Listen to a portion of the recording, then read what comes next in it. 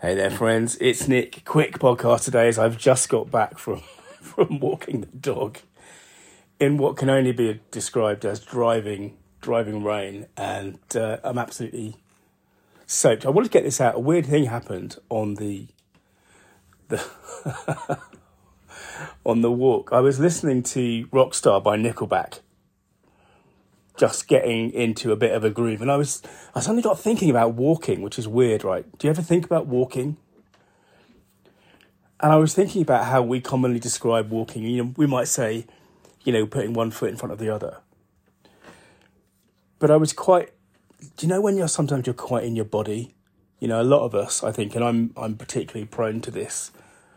We sort of use our bodies as machines to carry our brains around. But there are moments, aren't there, when we're quite into our body and we feel things sort of somatically, I think is the word.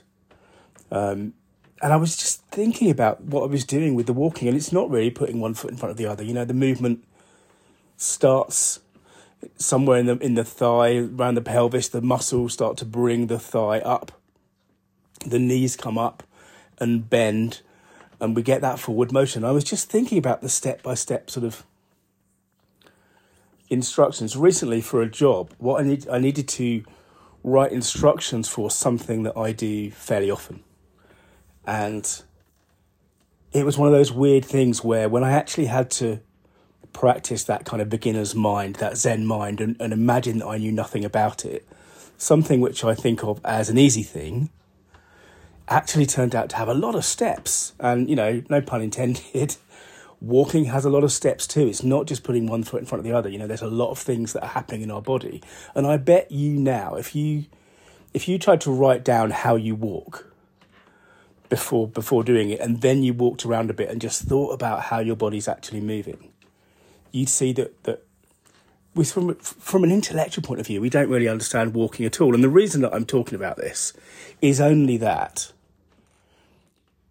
one of the weird things about life, if we're doing things that we enjoy, particularly if we're talking about a business where we're doing things that we're good at, is that, of course, we tend to get paid for things that other people find hard,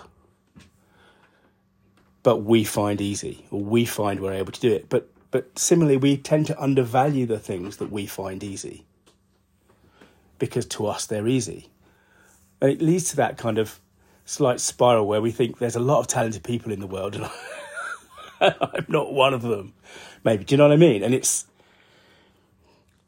just made me think today on this walk, in this driving rain, listening to Rockstar by Nickelback and watching the dog. I might as well have given her a bath, to be honest. It just made me think about, I wonder how useful it is if we take the thing that we do, the thing that we sell, that expertise, and if we try to write down what it actually is. Maybe if we tried that little exercise for 5 minutes or 10 minutes, we would see the value that other people see in what we do. Now, maybe that's a pointless exercise. Maybe you guys are cleverer than me. But I really thought, when I was thinking about it, I thought it could be really a good way of digging into this thing, which, this writing thing, which sometimes feels like a superpower and sometimes just feels like I've been born tall or good looking, neither of which were true for me, right? But in other words, sometimes writing feels like an unearned gift.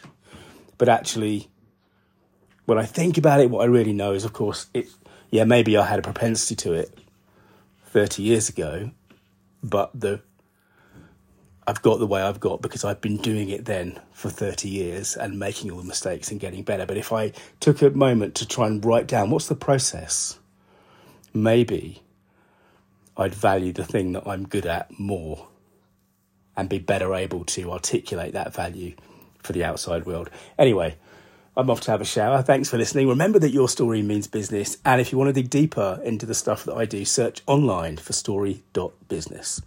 Bye now.